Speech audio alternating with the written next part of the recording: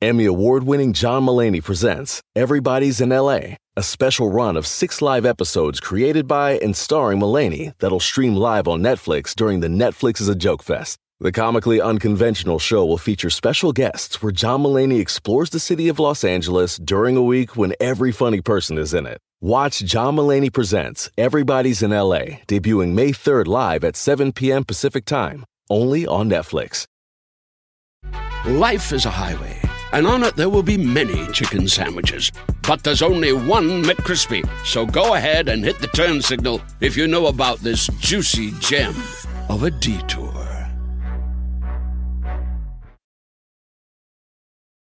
And now, join Kevin Hart as he dives into the minds of some of your favorite celebrities. This is Gold Mines with Kevin Hart. Welcome, world. Welcome to an all-new episode of Comedy Gold Mines, where we do what? Say it with me. Get inside the minds of brilliant comedians or comedic talent or people who love the world of funny. That goes from any space, any level. I'm talking writing, directing. I'm talking stand-up comedy. I'm talking about people who love to not only laugh, but to make others laugh. And today's mine, holy shit, we got a fucking great one. We got a legend. And I love that I can say legend. And I love that I can also say friend, real friend. Ladies and gentlemen, I want you to welcome Seth Rogen to Comedy Gold Mine. Seth, what's up, man? What's up, man? That was a great intro. Over that. Oh, it was fucking great. You gave that a lot, and I appreciate that. Well, you know, it's like, look, Seth, I can definitely play in the world of, you know, hey man, I got to give this guy a solid introduction to go down your credits and all of that stuff. But the beauty of this show is, like, you know, it's not really required. You don't need it. It's like, you know, when you know who I'm talking to, it's about the conversation, right? Perfect. It's not about what's been done. It's about what my audience doesn't know that I can then have them walk away from this conversation with a better understanding of. I hope you're able to do that. You're setting up these expectations, and I hope you're able to make it on them. Kevin, you're setting this up, not me. This is all on you, Kevin. This is all on you, not me. Getting that from me. Well, here's how I'm gonna start.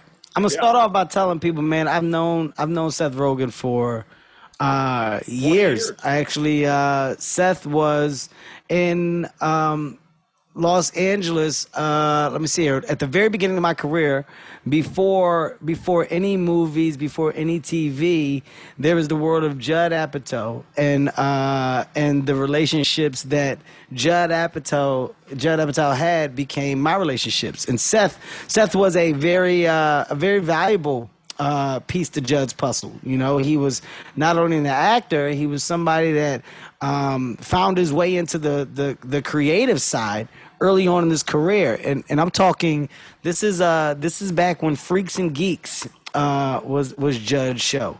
And Seth how old were you at the time, Seth? When we met, I was like 18 years old, I think. 18 or 19. 18 years old, yeah. Yeah. Fucking young, dude. Yeah. Do you look back at this and honestly think about how many people we were around at that time in our careers that have blossomed and become, you know, the big stars that they've become? Yes, very much so. It's crazy. It's wild. It's really crazy.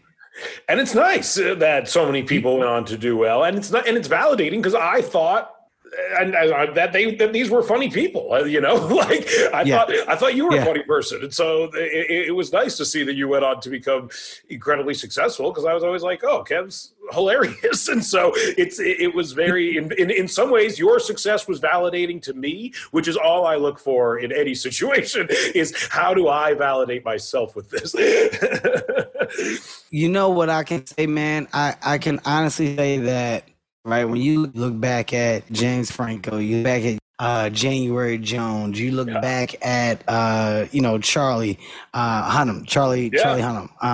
You look back at Jay Baruchel. You look back at Jason oh Segel. God, who else? Amy Poehler was in that thing that you guys. Amy Poehler, yes. And that was before, she was.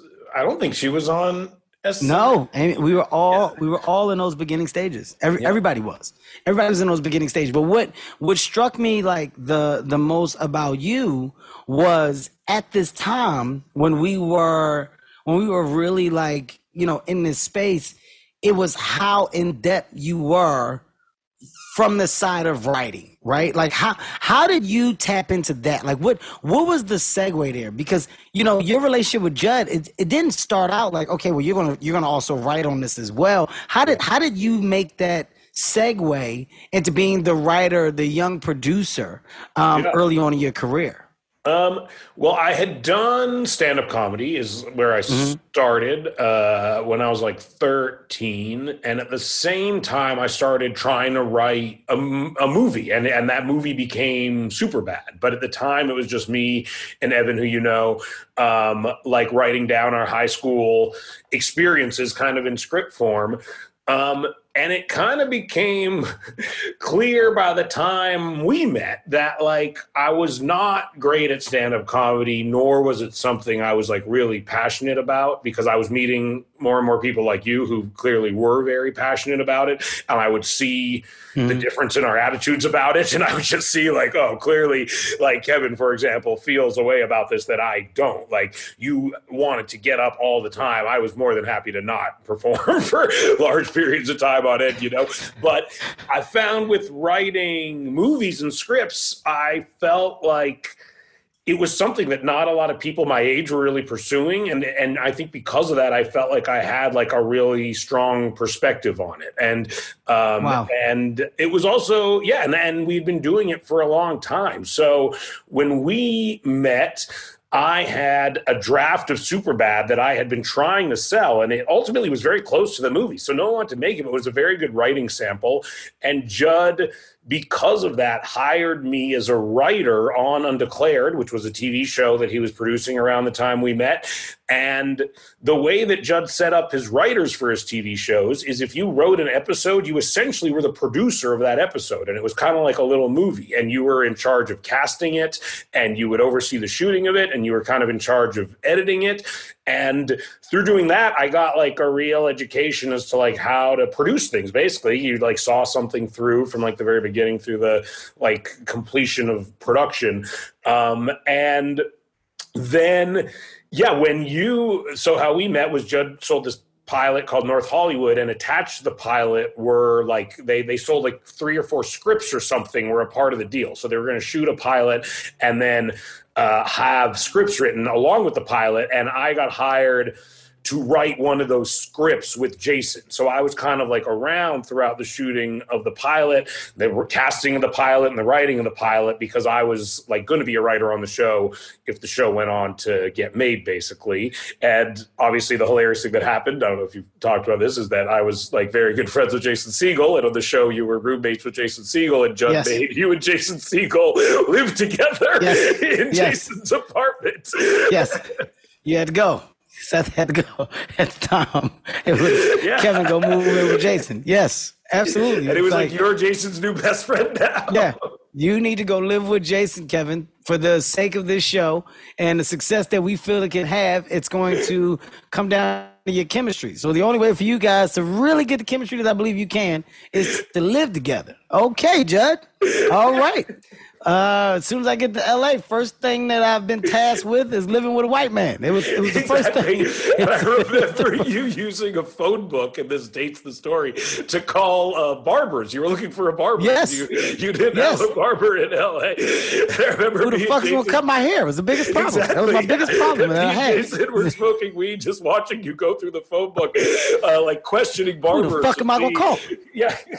Who the fuck am I going to call, man? So you guys don't know no barbers? No, Kevin. We have no idea. Like, where do you guys get your hair cut on? The mall? Kevin, we go to the mall. Exactly. I think I did. You know what's crazy though, Seth? Like, when you say the way that like you were thrown into the process, right? Like Judd just he gave you not only an opportunity, but he gave you this crash course in a school that doesn't exist. I'm going to make this very clear, for my listeners. This type of school, this education, it doesn't exist. This isn't how it traditionally happens. You don't meet producers, showrunners that are this generous within giving the opportunity to not just partner, but to fast track somebody in the world of credit, and understanding. And Seth, once again, Seth was 18. We're talking 18, 19 years old, man.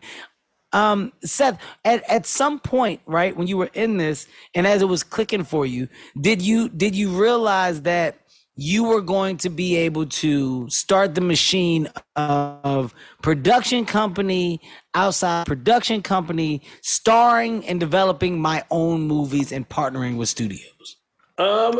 It honestly it came about very organically. Like I was young, so also like I wasn't like, and I was having much more success much faster than I thought I was going to in a lot of ways. So my thinking wasn't instantly geared towards like, how do I do more and more and more? It was more like, this is good, I would like to keep doing this, But what happened was, is in a very quick period of time, basically we made a 40-Year-Old Virgin in 2004. You were in it. You were there. I remember actually you had a baby the day that you were filming that scene. Yes. Your fucking memory is great, man. I love this. Well, that sticks with you as you're like improvising with an actor as they're like looking at their watch because they're like, I'm going to have a baby today. I think it could be going down, guys. I think there's a chance that I may have this baby today. I remember while we were there. No, it's going to come today at some point. Wow. So let's just hope we get through the scene. This is commitment. And then so they made that movie and it came out in 2005. And then we made and because of that, it did really well. And they were essentially like, we'll make all the scripts you have to judge. Yep. And what was next was Knocked Up, Superbad, and Pineapple Express. And I had written Superbad and Pineapple Express with Evan. So in one calendar year, we made Knocked Up, Superbad, and Pineapple Express. And they came out over the following 2 years, but they were all produced in one right after the other, one after the other. We were kind of like prepping one as we were shooting the other one, basically, because we also had this attitude of like, who the fuck knows when they're going to stop this? Like, we have to make these. Like, we got to get them out there because like they could just pull the plug on this whole fucking operation at any moment, And then after those came out, and they all did very well. It kind of put us in a different position. And that's when in the meantime, we were developing this script called 50/50 that my friend had written. And Judd was developing a similar movie called Funny People that I ended up being in with Adam Sandler. Yep. I think you shot some stuff for that as well. Yeah, I had seen it as well. And they were kind of similar. So Judd was just like, I can't produce this movie because it has similar ideas in it. And he was like, why don't you just produce it yourselves? And we were like, okay. And it was like a $9 million movie. So it was a good way to start. And that was like the first movie that our production company made. And it like turned out really well. It was profitable for an inexpensive movie. And it became like a very good, we started working with the people that we formed the company with during that movie. And and then it kind of just grew from there, basically. How did you find Evan? How did you and Evan get together? We met in bar mitzvah class when we were 12 years old. We literally went to the same synagogue, and we met in we before your bar mitzvahs, you have to like study for it. It's like going to like a confirmation class or some shit like that, And you go to the synagogue like once a week, and we were in the same bar mitzvah class. And then what happens is, you go to the bar and bat mitzvahs of everyone in your class. So that year, you go to like 50 bar mitzvahs. So essentially every weekend you're at a bar mitzvah. And so every weekend, me and Evan found ourselves like at a bar mitzvah. And that's the first time you're like trying to dance with girls and you're stealing sips of alcohol and you're smoking weed. And so we were like, we met during this very like formative time. And then we went to high school together right after that. And we started writing Superbad like right when we went into high school, basically. Dude, you know what I love? I love that, it's one of those relationships that you can tell is genuine, but it's I feel like when you when you have a high level of chemistry, right, in a work relationship, you do the best work because you guys have each other's best interests at hand, right? Sure. And I remember when I was on the set when you guys were doing end of the world. This is the end. This is the end. You guys are doing This Is the End, and I remember you guys literally consulting with one another after you were doing like each take. Like, did we get it? Do you feel like we got it? And you respected what each other had to say. Like there was no I'm the guy and you're not the guy, or you're the guy and I'm not the guy. There was this equal an equal level of we. It was you guys were it was heavy we. And I remember leaving that and I was so inspired, man. Seth, I never told you this. I was so fucking inspired because I get there and this was like, it was your set. Like you guys were the bosses. I look at the call sheet and remember, this is when I was like, this is when I'm starting to become Kevin Hart, right? I'm at like the height of this stand-up comedy. We were thrilled you showed up. Yeah, it was like, this is when I'm like fucking selling out stadiums and shit. It's going crazy for me. I remember getting there, looking at the call sheet, and it wasn't about the money. Dude, what are you talking about? Absolutely, I'm there. And when I saw all of the names that came in to be a part of this movie, and I saw producers at the top, and it was you and Evan's name and your company's name. And then I saw all of the major actors that you guys had within Jonah, within, Chris, James. You guys had Danny. I mean, I can go down the list of just amazing, talented people. I was like, this is the next level of the business. This is the next stage of the business. And I said, Seth has cracked the fucking code of this stage. He's doing it, and this is the level that I need to be trying to get to. And that's when the producing bug really got turned on for me. That's when the world of Heartbeat Productions and what we now are, that's where it sparks, Seth. It sparked from you, and This Is the End with you guys being so far, because you had done, like you said, you guys had movies that you had wrote and that you were producers on, but this was like the company. Yeah. This was the fucking company. And I was like, this is it for me. This is what I want to do. And you awesome. And Evan did that, man. Oh, that's so nice. You fucking did it. I should say you're technically the first person I know who had a production company, because when I met you in 2001, you answered your own phone, Heartbeat Productions.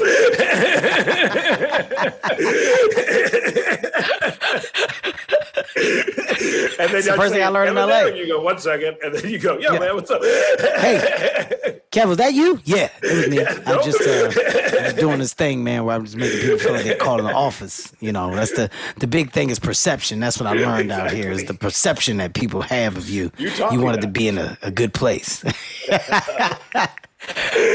You said that there was a point, where you realized that you sucked at stand-up comedy. Why so hard on yourself? Why do you feel like you suck? I didn't suck at it. I honestly was something that's like much even worse than sucking, is I was just like pretty good at it.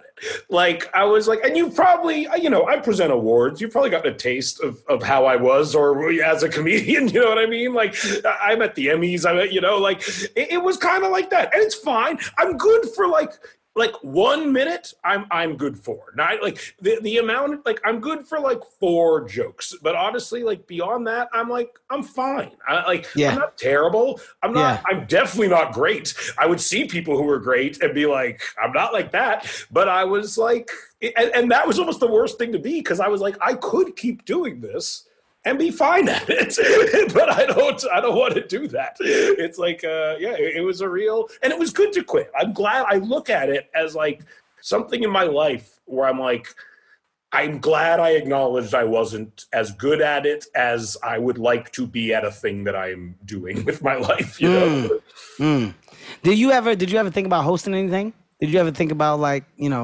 the side of award shows and Seth Rogen, doing the Globes, the Emmys, again, I guess Oscars. I thought about it. I hosted once the Independent Spirit Awards, and I actually It was actually very funny, I think, like the monologue I gave and the jokes I gave, and I look back at it and I think like those were very funny jokes, but I also look at it and think like I literally could not have done any of that at like a mainstream award show. Like everything I said was appalling to what would be like, a mainstream audience. And that's the problem I find, honestly. And it's why it's like even the Emmys, like what I did was so benign, I think, on the grand scale of comedy, and people lost their minds about it. You know what I mean? Like, I clearly knew what you were doing and where you were. Like it was a fucking great bit. You're in a bit.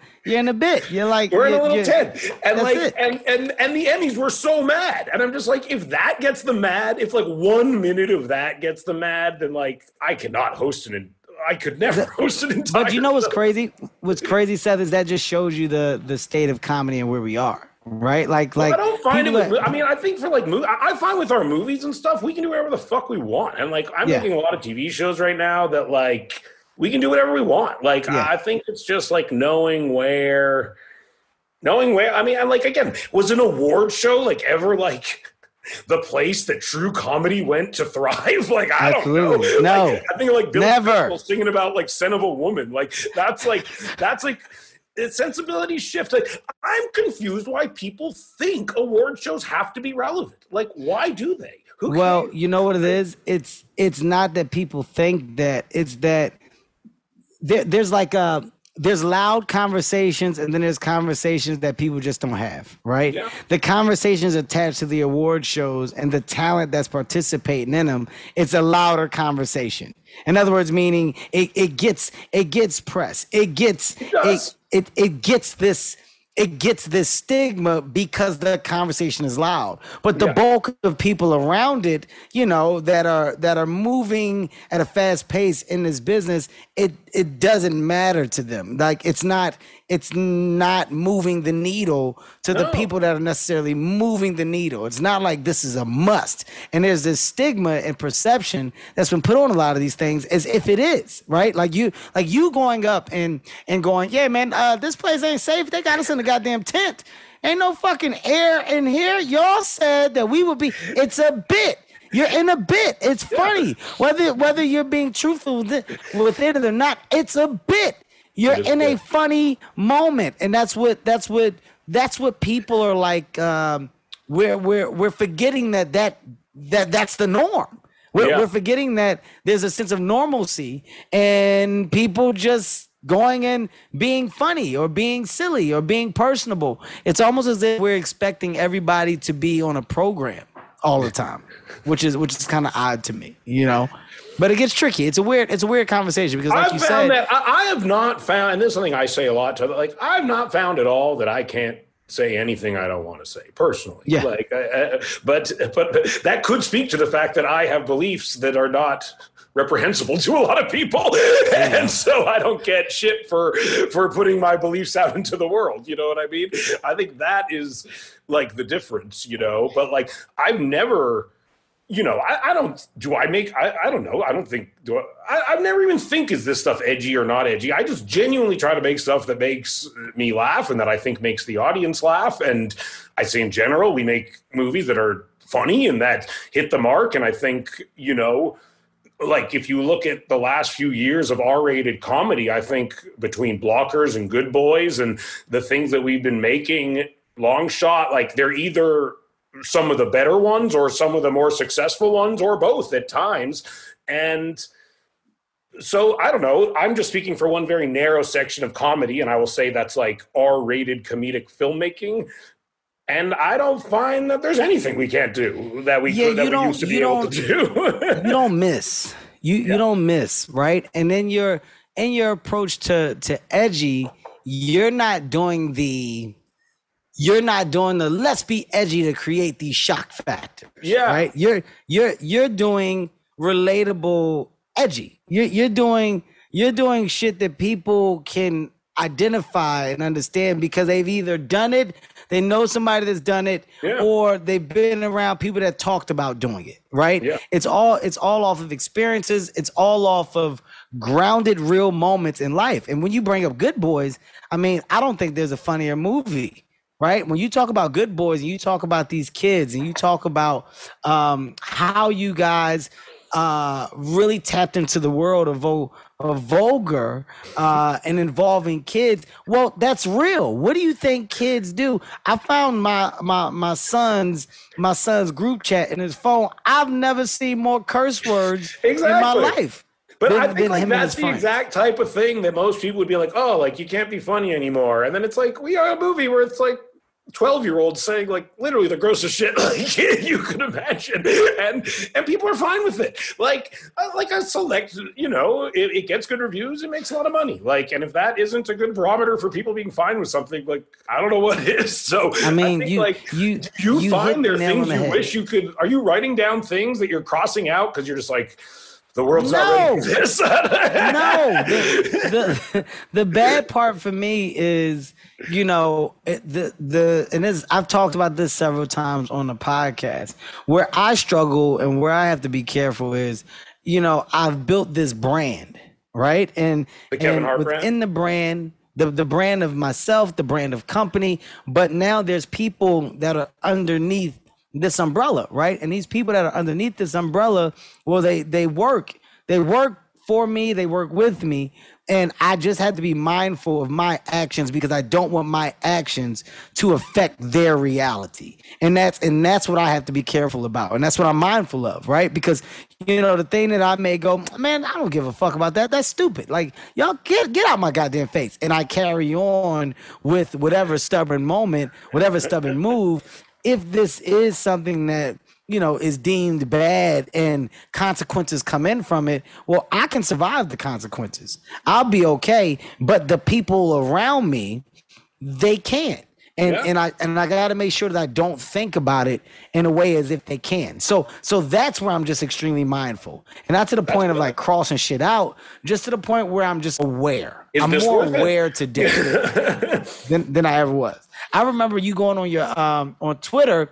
This is when just like it was just a racial moment, right? Where people were just really, really just trying to embrace this world of hate, especially, based on color. And I remember you going on social media, and he was like, hey, if you're a person that follows me and if you think like this, then I don't want you to fucking follow me. And, people started saying shit and you just start going off on people. Well, fuck you too. Hey, you eat a dick. Yeah, well, get the fuck off my page. And I mean, if people only knew you, they would know that that's really who you are.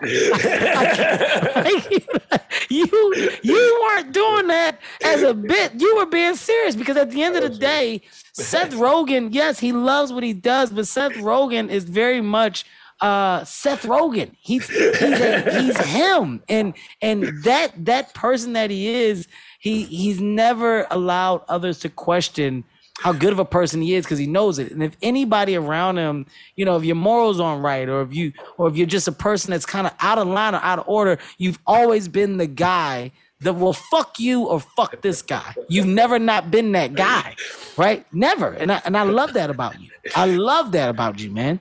I appreciate that. I wish it was hard to really. I get like it's like I enjoy doing it, so it's not it's something I feel weird getting praised for because it's a true pleasure, to be totally honest.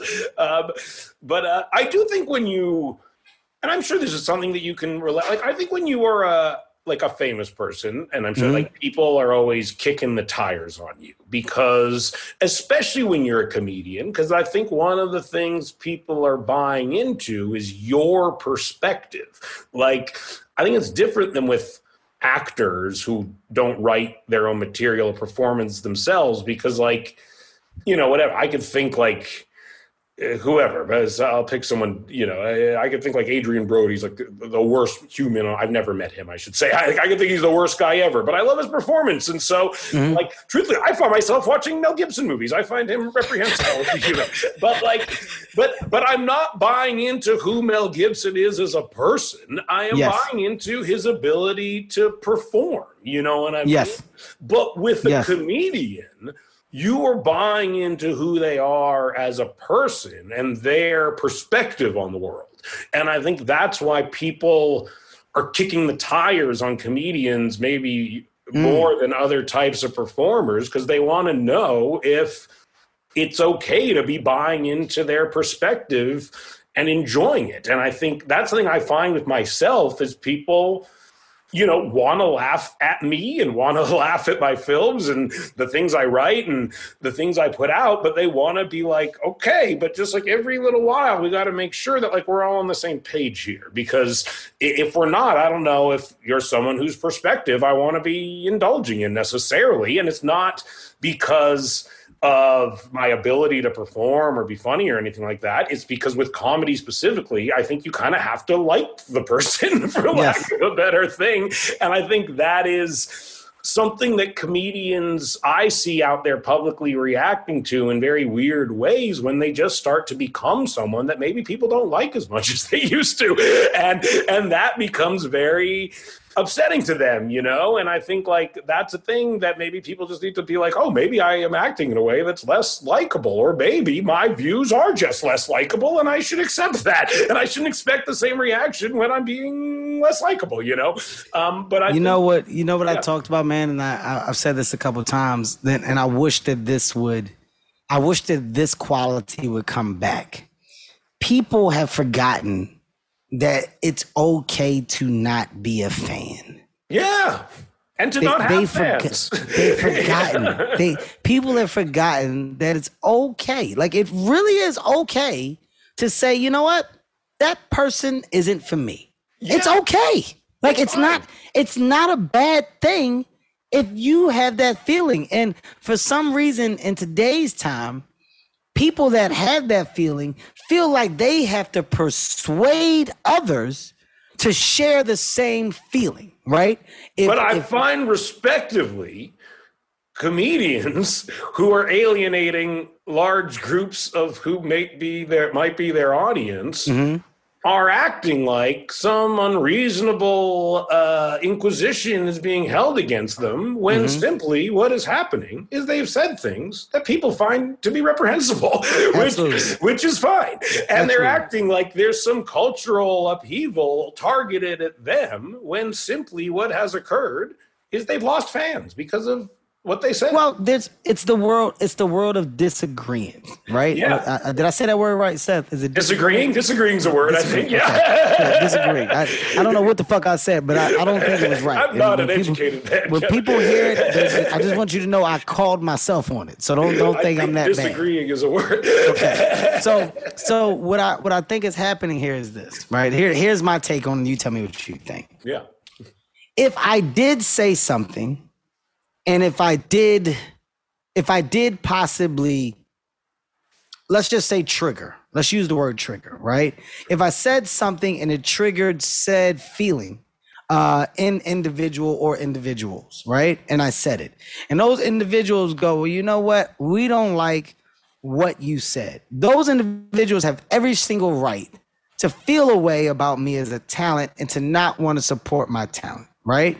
And when those individuals speak out and say that they don't like me and my talent, well, now as the talent, I have a choice to either accept that what I said acted as a trigger and understand that and go, okay, well, maybe I just, will refrain from doing that because I don't want to trigger anybody. I don't want to upset anybody because that's not what I'm doing, what I do for. But if there's any type of misunderstanding, or if there's any type of miscommunication, well, I also have the choice to try to communicate correctly. In today's time, we're not finding a middle ground, right? Like nobody is okay with finding the solution. Everybody's okay with the problem. Nobody's okay with the solution, Seth. And that, to me, that's where the problem occurs, right? Because, we can talk about Chappelle, what Chappelle is doing now in his last special. It's more about being focused on the problem and not solution. And I see people buying past the attempt to find solution and solely focusing on the problem. But I find that to be a strange thing to but that is well within people's rights. Like, if you're saying something that you know is probably going to be really offensive to a lot of people, and then those people are very offended by it, you, as the sayer of these offensive things, are then insane to act like there is something amiss with that dynamic because you knew that was what was going to happen. And you take that, the risk that comes with saying like things if I say something right now, let's say I wasn't a Jewish person, and right now I'm like, you know what, fuck Jews, fuck them. Whoa. And so, and then Jews got mad about that. I was like, look, Jews, this is my opinion. Settle down. I'm a comedian. I'm wrong in that situation. You know what I mean?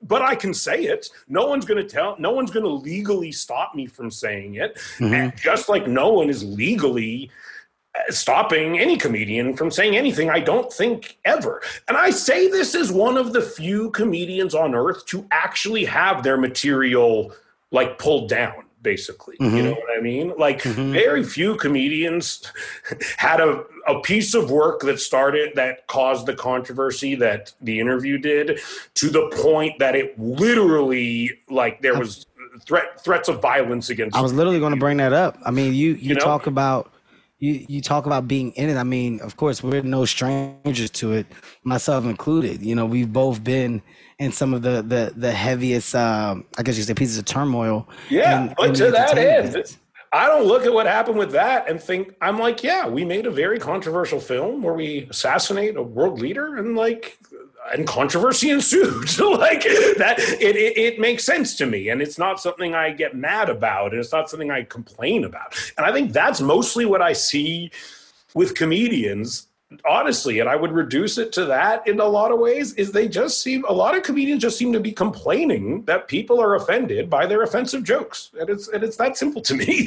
And as someone who's offended a lot of people throughout their career, if I think that they are not right to be offended, I don't complain about it. And if I think that they are right to be offended, I have to think like, okay, do I stand by that? Did I not understand what I was doing? Should I apologize? Or do I feel like, you know what, fuck it. But one way or another, it's like, you know what you're doing, and so why get so upset about it? Like, I don't, that to me is like, that's mostly where I get lost in the conversation, is like, it's become this thing. I hear so many comedians talking about, we can't make the jokes we used to make. We can't say the stuff we used to say. And I'm just like, it's like, your job is hard? Who fucking cares? Everyone's job's fucking hard. Make fun of your fucking jokes that don't appall people. I'm sorry. Now that's part of your job, if you want that. If you don't want to be known as someone who appalls people. And if you don't care, then just make your fucking jokes. And you will continue to do it. You can be a very successful comedian touring the country saying the worst shit ever on stage on a nightly basis if you want, like you just can. And so like that, I mostly don't get what people are complaining about, honestly. Well, you're solution based. Right? Yeah. You're solution based. Yes, I mean, listen, this is a rare. The answer is, just like comedians complain that people like complaining about their jokes and causing this friction and this turmoil, I would say that it seems like a lot of comedians like to do the exact same thing, and they like to complain about people complaining about their jokes and add to that turmoil and that conversation, Well, we're living in a very negative time, Seth. I'm trying to keep it positive. We're living in a very negative time, right? So being positive in this time, it's a rare quality. This is Gold Mines, hosted by Kevin Hart. Home isn't just a place, it's a state of mind. Like curling up in a comfy chair while it's cold outside, with a warm drink, or maybe even a wine in hand. As you watch the world go by outside your window. Short rib. Good afternoon, this is your captain speaking. Which is why at Delta, our people do our best to make you feel at home. Refill? Long before you get there. Delta, keep climbing. Go spread the word. When you get a fresh, hot McCrispy from McDonald's and you can feel the heat coming through the bag, don't try to wait till you get home. Always respect hot chicken. The McCrispy, only at McDonald's. Ba-da-ba-ba-ba. For 25 years, Mike's has been making lemonade the hard way. Mike's Hard Lemonade. Hard days deserve a hard lemonade. Mike's is hard, so is prison. Don't drive drunk. Premium malt beverage with flavors. All registered trademarks used under license by Mike's Hard Lemonade Company, Chicago, Illinois. Now more from Kevin Hart on Gold Mines. Right, so being positive in this time, it's a rare quality. It's one that most don't have. Is it a hard time and to be a look, comedian? Is that a thing? Like, do you genuinely think that? Do you look at? I don't think it's a hard time. The lot of the comedian is so hard right now. Like, do you? No, I don't think it's hard. I think that it is a. I think for the first time, a comedian is looked at the same way that a politician is, which is weird, right? Like it's not like that line was always far apart. It was always far apart. But today, the same attention that a politician gets when they speak, comedians, depending on the comedian, depending on the stature, it's attached to the comedian, can get the same attention, right? So there's a comic where once upon a time, you making jokes about whatever, political, life, whatever, it didn't grab the attention of those masses. It had the attention of the people, but you never really crossed over there. It never became a conversation. I think today, in today's time, it's like it is. Right? Like, everything that's said when you have that microphone in your hand, well, it can be taken and it can be, I don't want to say used against you because that's the wrong intent. But everybody can say, well, I heard when you said this, and when you said that, I thought it was this. I can see that. I see how the nature of being a comedian has changed in that way. And I for sure think that as someone who makes movies, I think that was always the filter I was putting my work through is like, would the masses be appalled by this? and is this reprehensible to the masses? Because I think when you make movies, that it is forever and that a lot of people are going to see it probably, you know what I mean? And I guess maybe as a comedian, there used to be some coverage in knowing that maybe you were just saying it one night and hopefully not a lot of people were hearing it if it was a fucked up thing. Here's a question for you, right? When you talk about the interview and we talk about that time, by the way, I was caught up in that shit with you. You were everyone who ever worked at the Columbia Pictures Corporation was the emails and all that shit. I remember getting a call. And it was like, hey, you see what's going on? The fucking with the interview where they hacked all Sony's emails. Kev, you're in it. And I was like, of course I am. I remember just going, of course. Why wouldn't I be? Why wouldn't this be something else? When that hit, was there like a moment where, I call it like the oh fuck moments, right? There's a moment when you're in some shit and you're by yourself and you just sit down and you really process what the fuck is going on. You kind of just, oh fuck. You oh fuck yourself.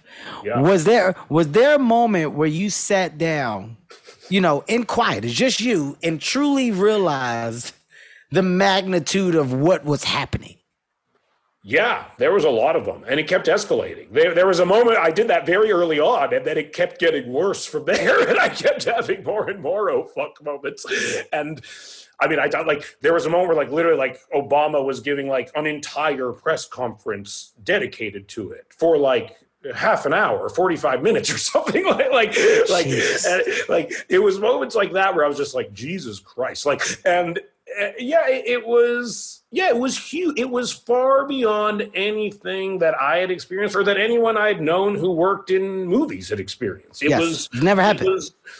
It became the biggest news story a movie ever had as far as wading into political controversy. Nothing there. I don't think there was ever there's never been a movie to go through anything like this. There never will be another. Right? It'll never happen again. They would deal with it differently now. They would use ours as a test case to be like, we shouldn't do that. At some point though, was there oh fuck, yo, we could definitely be in position to get hurt Like this is getting to the point where I don't know if we're safe anymore. Yeah, right? I mean, Like they gave us like 24 hour. They gave us like armed security. Sony did, and then one day just took it away from us, which was also hilarious. They didn't tell you. They just removed it. Yeah, and then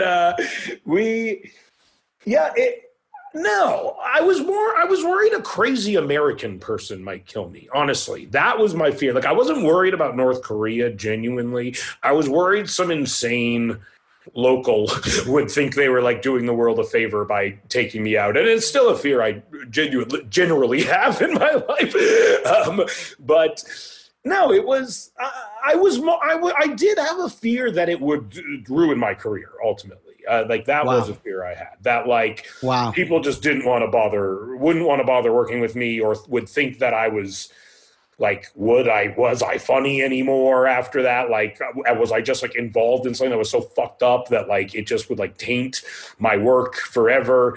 Well, you never spoke out like in that. You never took the stance of fuck everybody, this is stupid, right? You never took that stance. I think the one thing that you did that was public, it was when you hosted SNL after. And I remember watching, because I was like, what's the angle that he's going to take?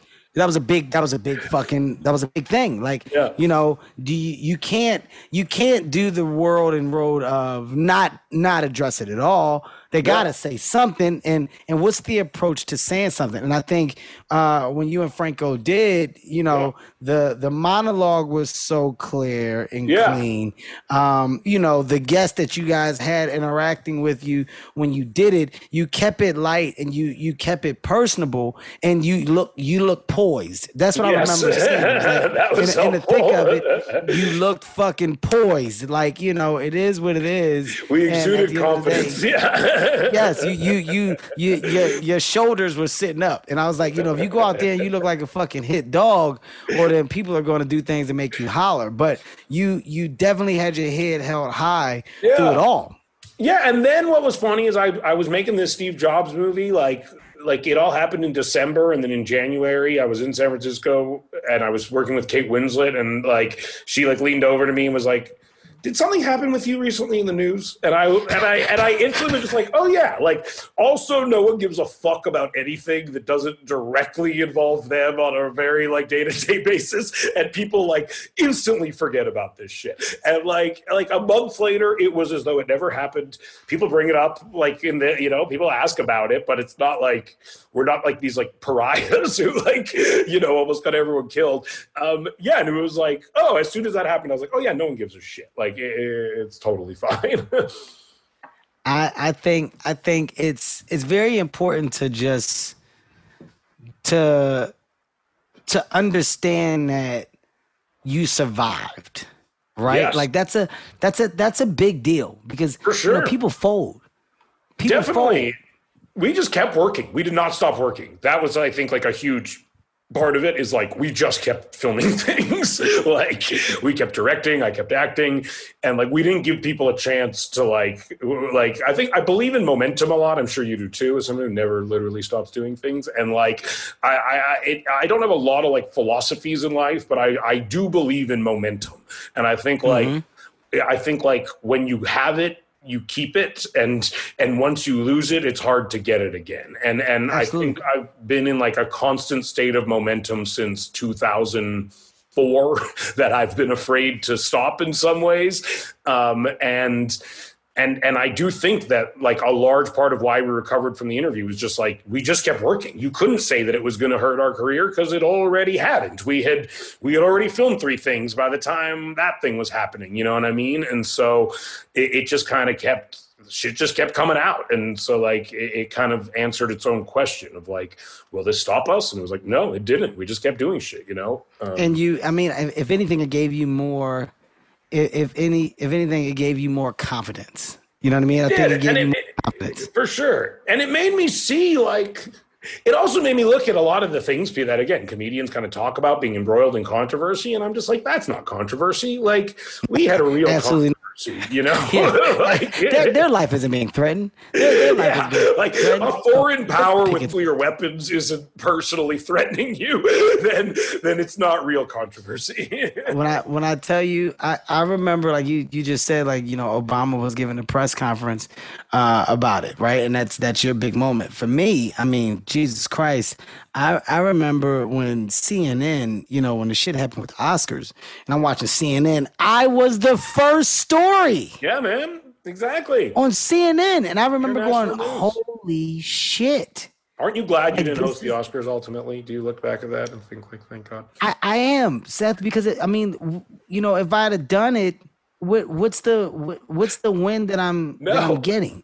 That's always that's always what I'm asking myself when I see people hosting award shows. Is like, what are you getting from this? Yeah, after there's no world where I can or could have stepped on that stage and it wouldn't have been about that. Yeah. Right? Like it wouldn't, like there's no world where the performance would be highlighted or celebrated or embraced, because it would all be about that. And that's I would say that's probably that's the only thing of like, damn, like, you know, because in doing it, you know, if there was a world where it's like, okay, well, we've gotten past that, right? Like, you know, I showed that I was a adult. I showed that, you know, I was aware of where I made mistakes, where I was wrong, where I came off cocky, ego driven, and, you know, quickly made the changes and corrected it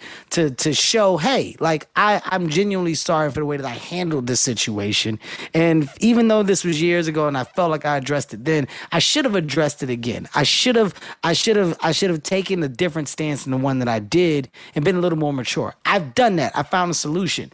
Even with that being said, there's no world where I can step on that stage and that's not brought up again. Like it's just, there isn't. So that's the only reason, you know, why I wouldn't do that. Now, is there a different version of something else that could present itself? Who knows? You know, is it one of those shows, Emmys, Globes, or some shit like that down the line? Who knows? But for that particular chapter, that door is closed. You know what I mean? I feel like the SNL opening monologue is maybe one of the last, like, things for a comedian to really create like a cultural moment that actually everyone pays attention to. Absolutely. Absolutely. I mean, how do you feel? You know, it's good. That's actually a great segue. How do you feel about SNL today? Like, you know, when you look at the show, right? It's like, you know, does it still carry the same weight that it once did? And is it the same for everybody? Because, you know, it's like, we love Lauren. We love all of the writers and the talent that's a part of that show. And, you know, there's moments where SNL is going to have a high volume of eyeballs. Like Kim Kardashian just doing it. Yeah. And the monologue that she just did. It got a huge fucking traffic, jokes. Right? And was good. And for that right there, you go, holy shit, SNL still can do it. Right? Yeah. But it depends on the person that's there. Do you feel like it's still the same bang for you? Like come movie time, do you feel like it's a must? Oh, I haven't hosted SNL. I honestly couldn't tell you the last time I hosted Saturday Night Live. I think maybe. Would you do it? Like if they asked you to do it again, would you do it again? I would do it again because I enjoy it. I think it's fun. I don't necessarily. I've seen no correlation between like doing SNL and my movies being successful that come out after them. You know what I mean? I've for sure been in a lot of movies that have failed in the wake of me hosting Saturday Night Live. But I enjoy it and I love Lauren and I love like the institution of it. And I do, if anything, I am still amazed at how relevant it manages to be using a mechanism that was created decades ago and essentially hasn't changed. And if anything, like it speaks in a fascinating way to me to like the timelessness of a good idea, like and how some things, even with social media and all that, like it still works. It almost works better than anything in our era of like immediacy because it's live, you know.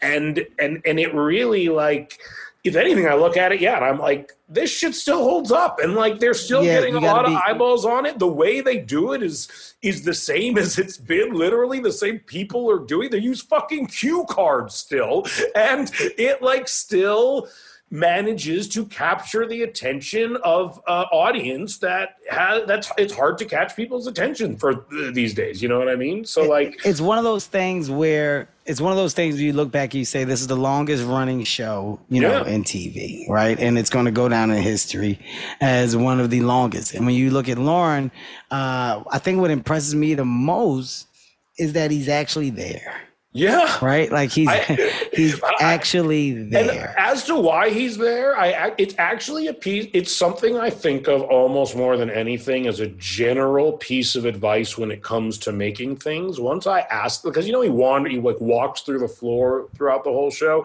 and like kind of stalks around the audience. And I was once like, why do you do that? And he went, I like to let the audience know they're in good hands.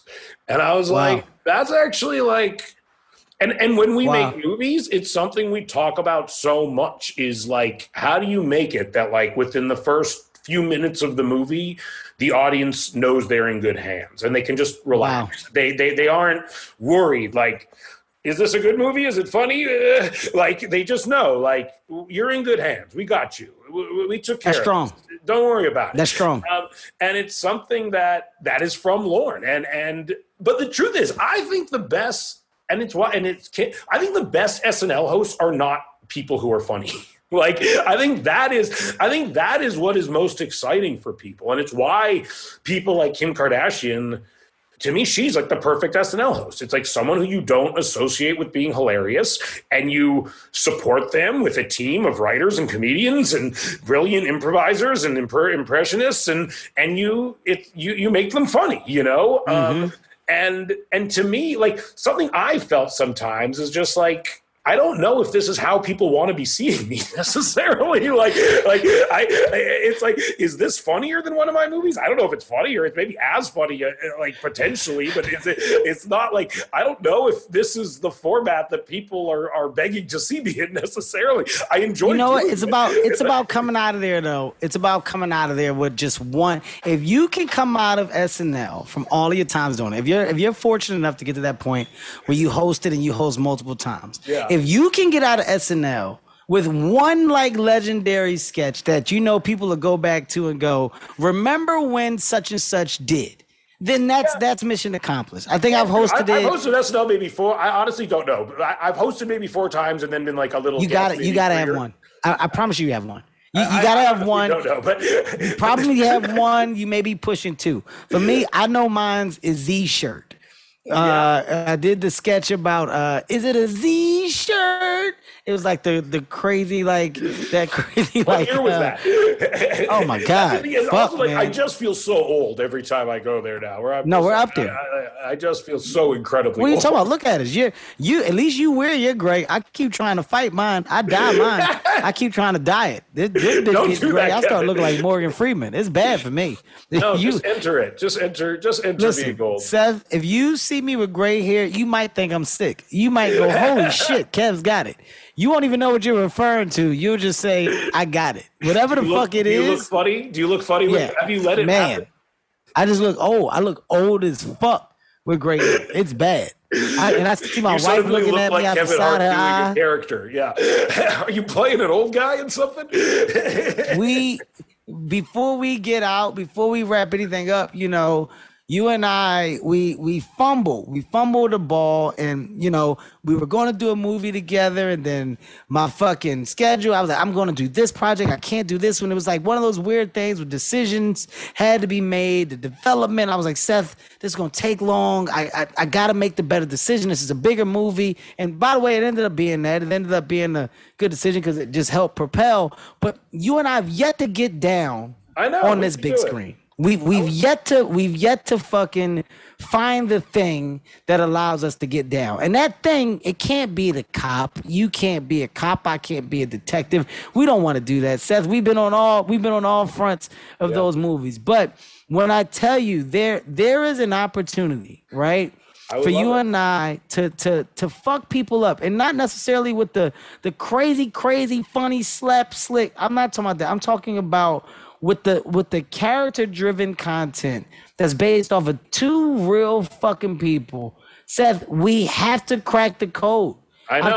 I've checked so many boxes, and we've been around each other throughout our entire We've worked together in careers. very brief increments, but we have yet to truly get down. You replaced me with The Rock. We both.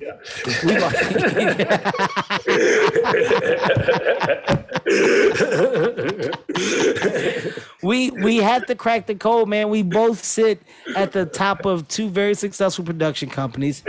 We have two amazing teams, and I think that we should task our teams, with the idea of you and I doing something. We need to do something, and I don't give a shit, what or how, but I'm saying it on record, and I love to say things on record here because it's almost like the verbal contract. So you're held to it, and then if you see me later, you're like, Kev, what the fuck happened? You can say I'm full of shit. Kevin's full of shit. He said all that. I sent him 3 scripts. He told me to go fuck myself every time. He's a liar. You can say that, but you can't because it wouldn't be the case, man. We definitely have to make it a priority. We have to do something together before it's all said and done, man. We just have to. I'm in, Kev. Let's do it. That's all I need to hear. We both work. We're both working. We might as well do it together. Why not?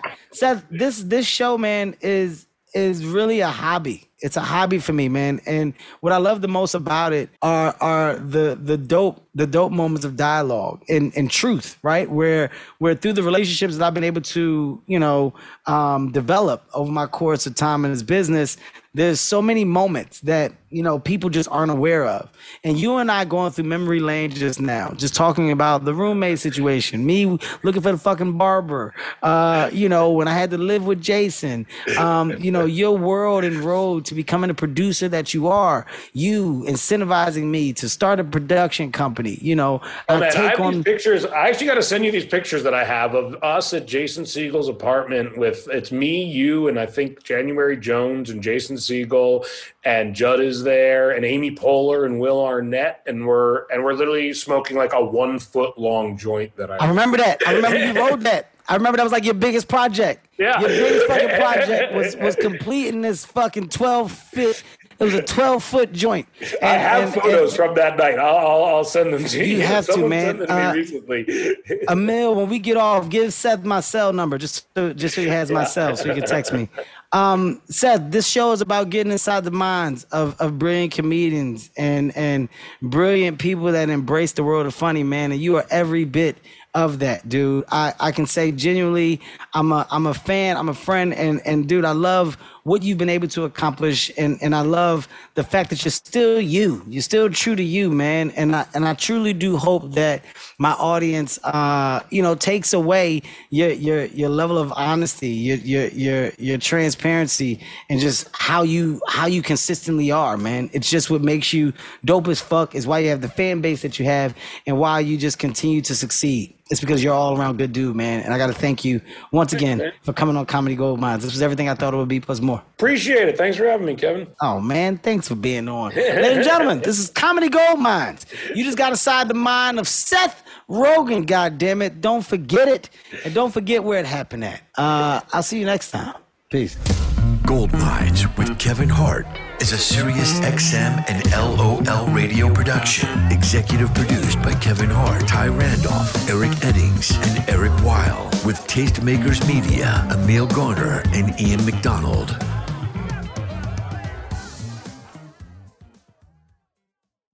Who doesn't love a classic chocolate chip cookie?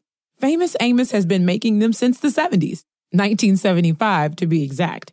With semi-sweet chocolate chips and a satisfying crunch, it's everything classic in one bite-sized cookie, and fans couldn't get enough. That's right. You'll find our original recipe, the one you know and love, in every bag of Famous Amos original chocolate chip cookies.